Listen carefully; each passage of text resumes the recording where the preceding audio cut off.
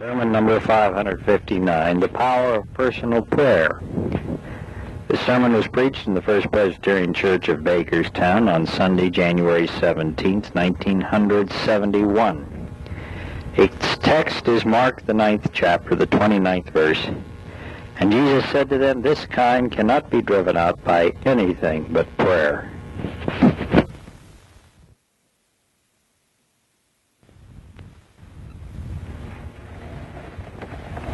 Being the pastor of a great, wonderful, large, congenial, and very warm congregation, one realizes that to keep that church harmonious and warm under the guidance of God's Spirit, he must treat all people alike. And we try to do that here in our family. Sometimes we don't perhaps do this and show courtesies to some when others are neglected. We do not mean to do this. But today I feel that I must make mention of some members of our congregation who have been, and I'm sure will continue to be, in the depths and the love of many of our hearts. It's wonderful to greet so many great people who come into this church. But it's always sorrowful to have to bid goodbye to some who are called on by God's guidance to other fields of labor and to other communities in which they live. And today we bid farewell to Elder Bob Stevens and his wife Charlotte and their son and daughter Karen Keith. We are most appreciative, Stevens, for all that you mean to us. And I make this mention because I know many of your friends do not know that you are leaving our community on Friday and would like to bid you in the warmth of our common faith Godspeed and God's richest blessing. We know you'll be back to see us from time to time, but we're most thankful for the leadership you have given us, and we pray God's richest blessing upon you. Today we read to you from a very important passage of Scripture, one that I hope you will listen most closely to as you hear the Word of God, in the 9th chapter of Mark's Gospel, beginning at the 14th verse. When Jesus and Peter and James and John joined the rest of the disciples, they saw a large crowd there, and some teachers of the law were arguing with the disciples. As soon as the people saw Jesus, they were greatly surprised and ran to him and greeted him. Jesus asked his disciples, "What are you arguing with about?" A man in the crowd answered, "Teacher, I brought my son to you because he has an evil spirit in him and cannot talk. Whenever the spirit attacks him, it throws him to the ground, and he foams at the mouth, grits his teeth, and becomes stiff all over. I asked your disciples to drive the spirit out, but they couldn't do it." Jesus said to them, "How unbelieving you people are. How long must I stay with you? How long do I have to put up with you? Bring the boy to me." And they brought him to Jesus, and as soon as the spirit saw Jesus, it threw the boy into a fit, so that he fell on the ground and rolled around, foaming at the mouth. "How long has he been like this?" Jesus asked the father.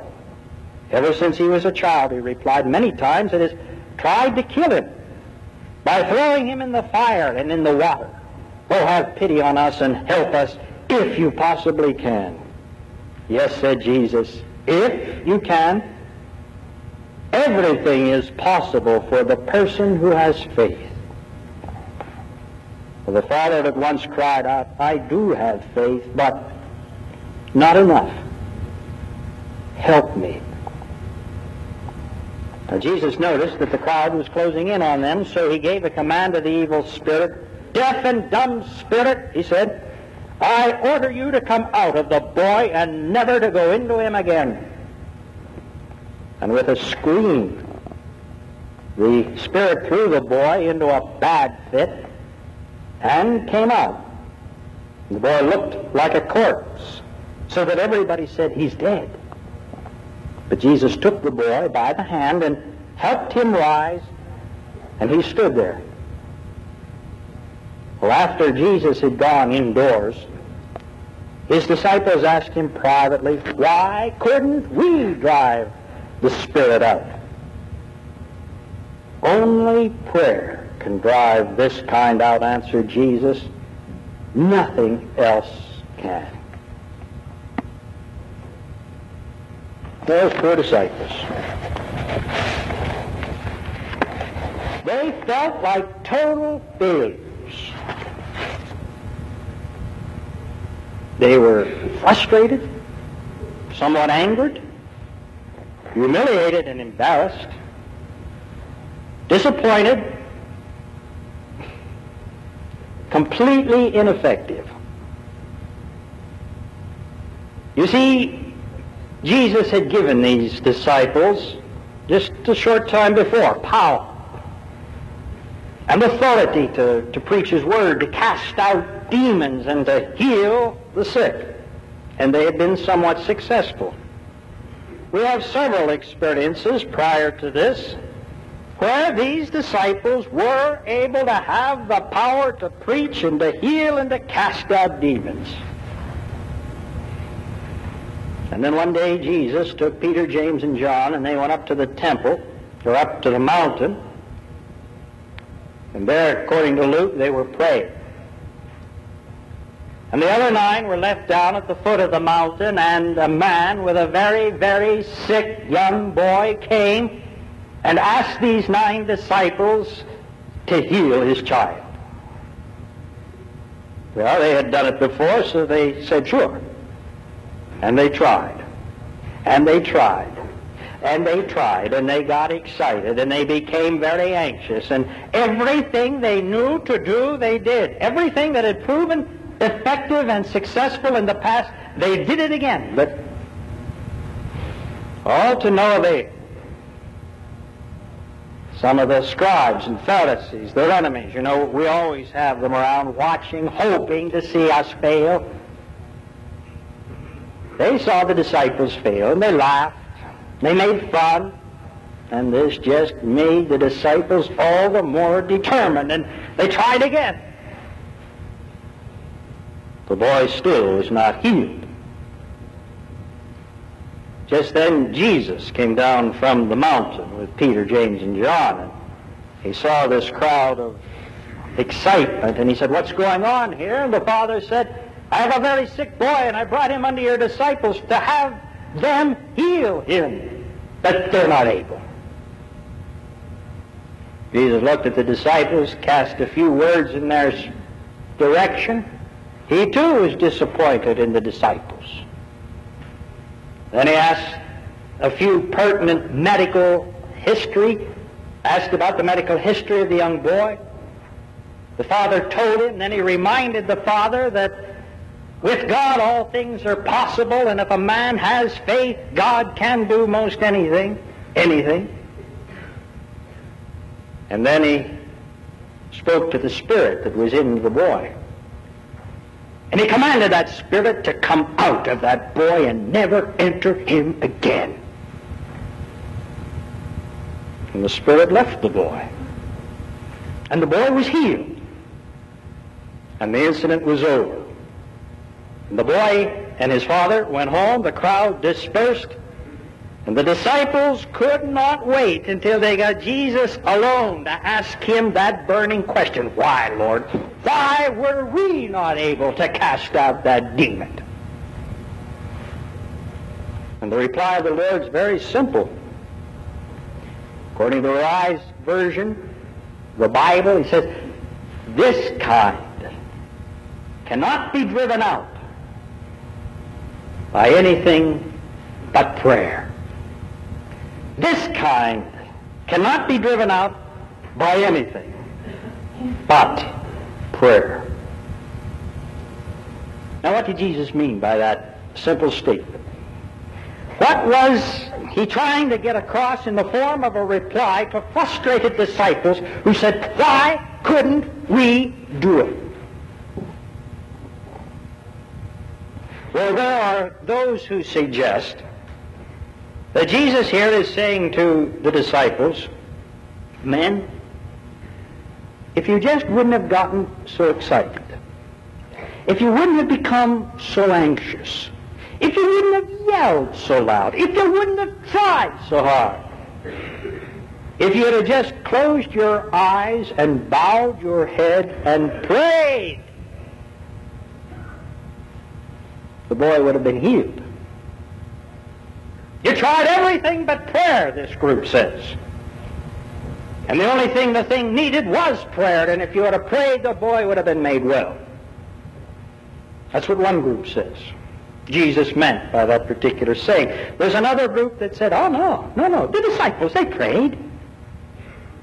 They did everything, but they prayed. The problem was they didn't pray long enough or hard enough or use the right prayer words.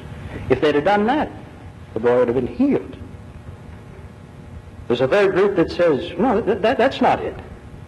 Prayer was made, but there were not enough people praying. 9 people were not enough for that particular big situation. If only the boy and the father, if they had been praying and if their faith had been stronger, the boy would have been healed.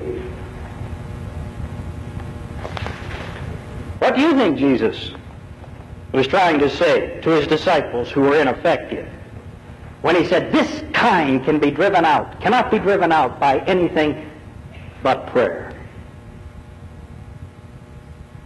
I wrestled a long time with this text.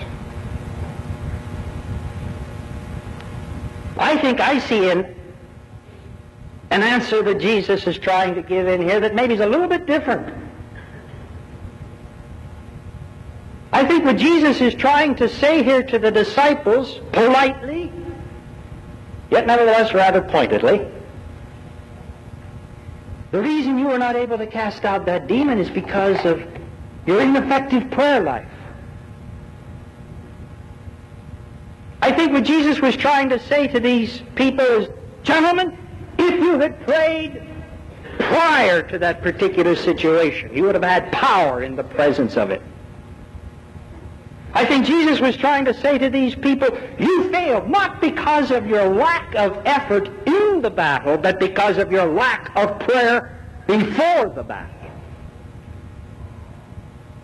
I think Jesus was trying to tell us something that goes like this, that he has given not only to those disciples of his day, but to the disciples of every day, which includes you and me, great potential power to overcome illness and sickness and to confront and become victorious over the evils of this world. But that potential power remains only potential power and is not realized and becomes real until first an individual has nurtured that power with personal prayer.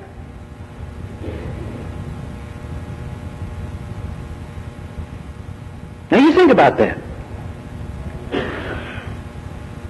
And I think you'll be able to get some insight into what Jesus, I think, was trying to say. They were ineffective because of the lack of a real, strong, powerful, personal prayer.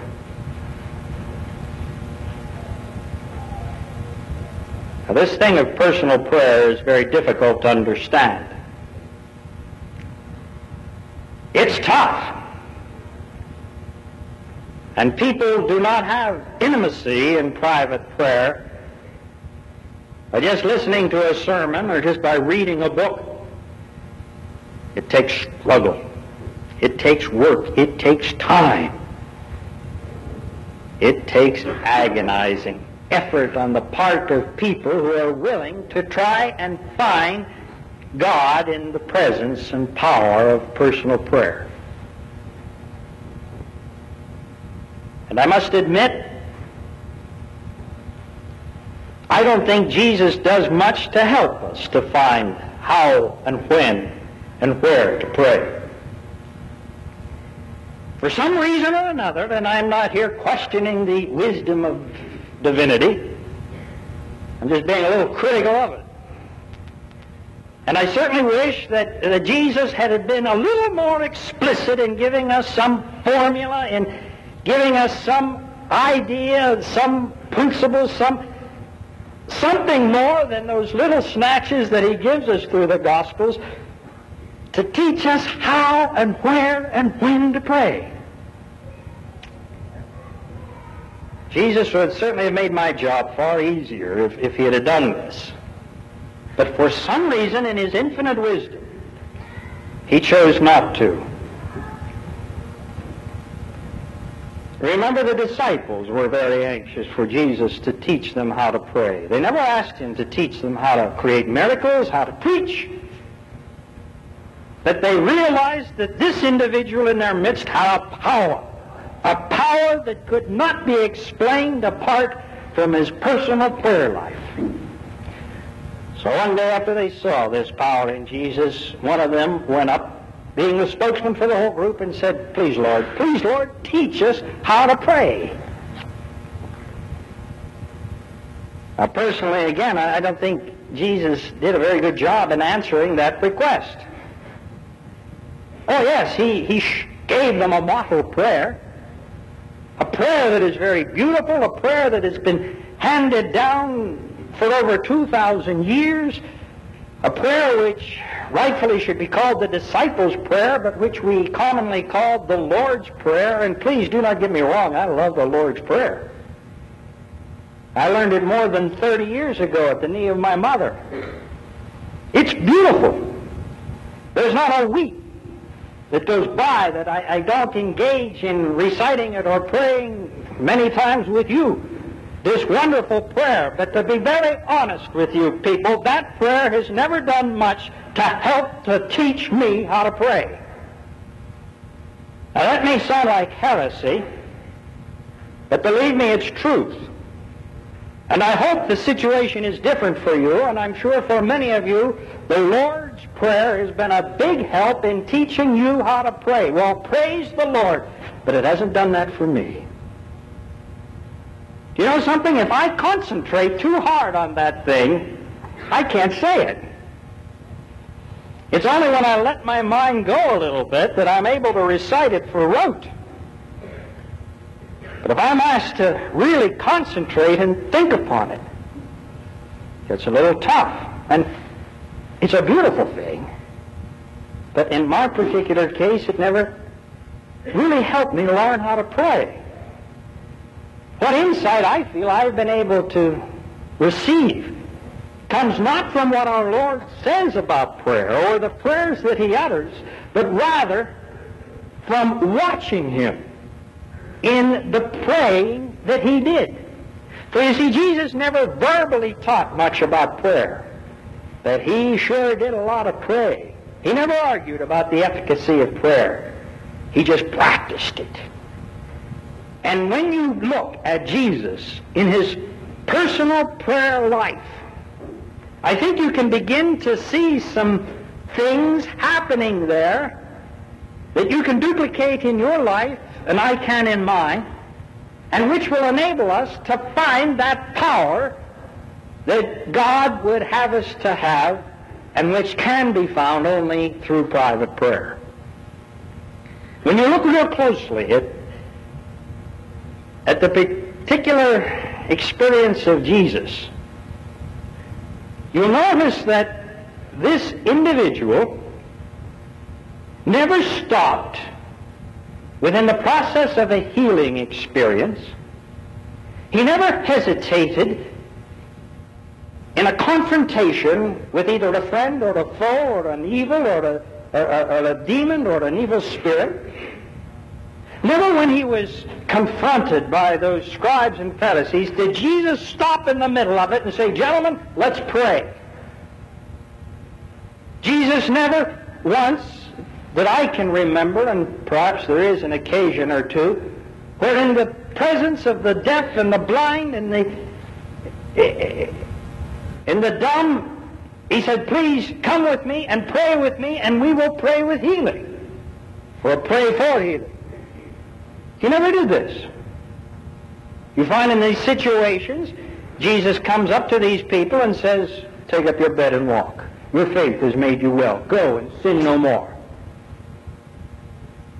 You see, there's not many situations here that concern themselves with prayer. You notice even in this situation where he healed the little boy.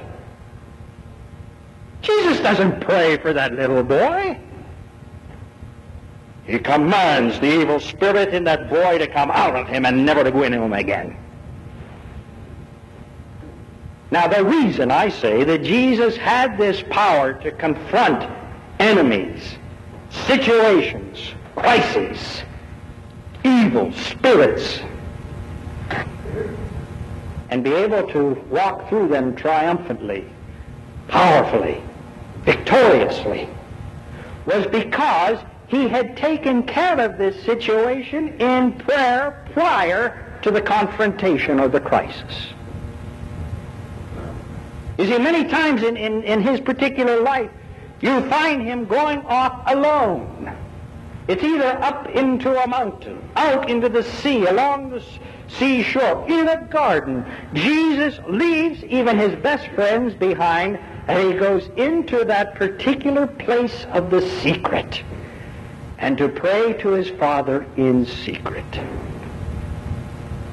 And in those particular situations, I am suggesting to you that he was preparing himself, and yes, pre-praying himself into those situations which he could not name specifically as would be coming his way in the future, but which he knew in general would be coming his way, and he was asking God to equip him now so that when they did come, he would have the power to be able to be God's spokesman and to do the will of God with power in the presence of whatever situation he was called upon to act.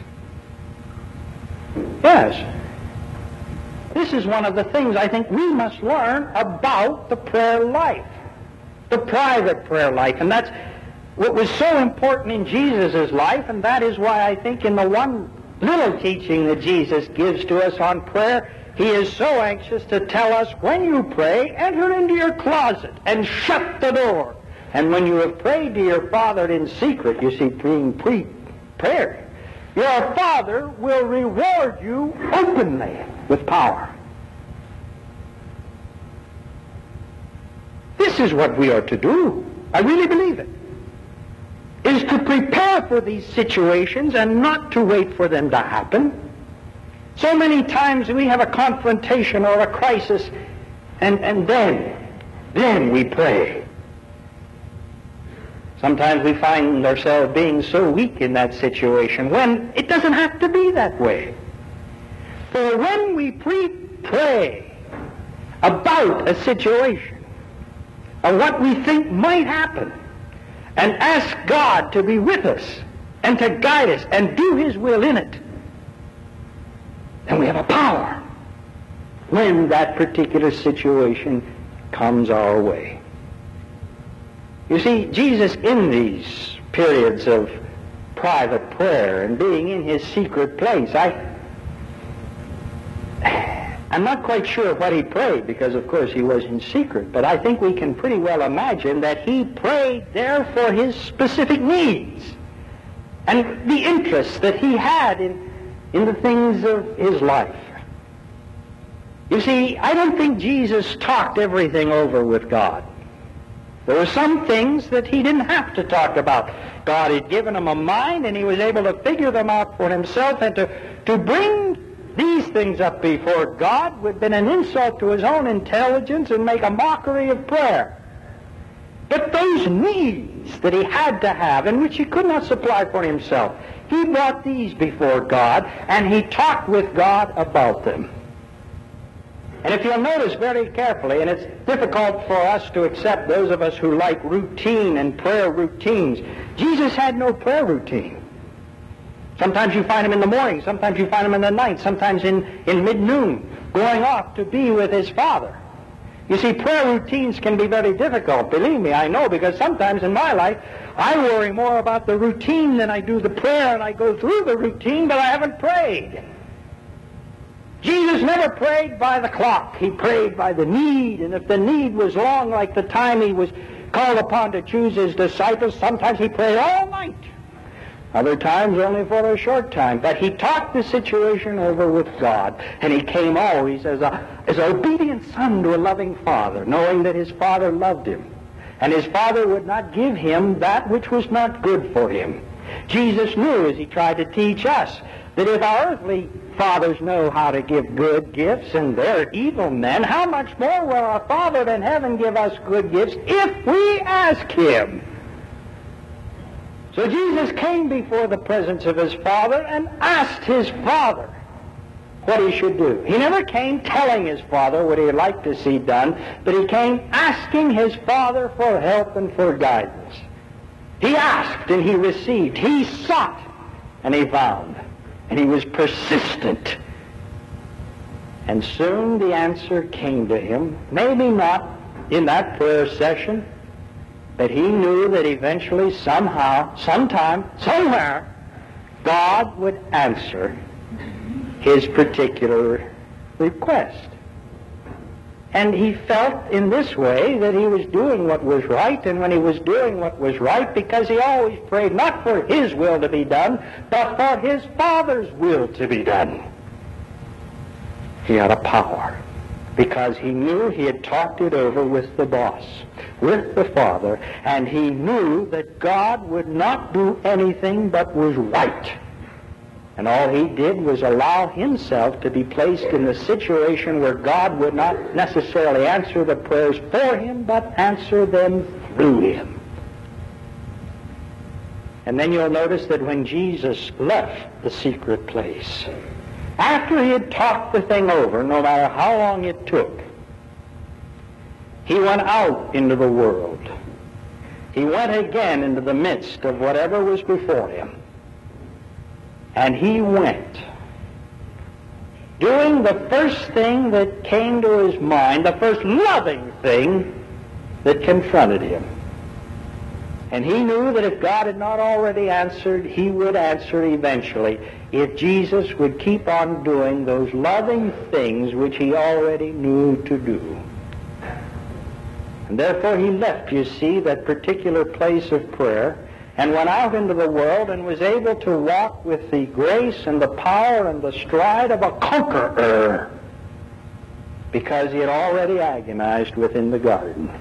Take this particular example. He had been up into the mountain, according to Luke, to pray.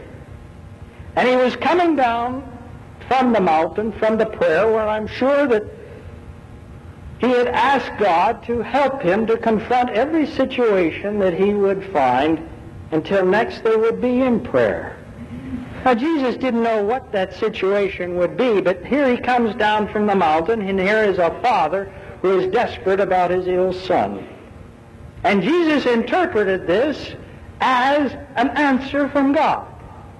And he knew that God's will would be done. There wasn't a question in his mind about it, so he did the first loving thing he knew what to do, was to try and heal that boy. So he said, evil spirit, come out of that boy and never enter him again. And the boy was healed, and he knew that this was the will of God.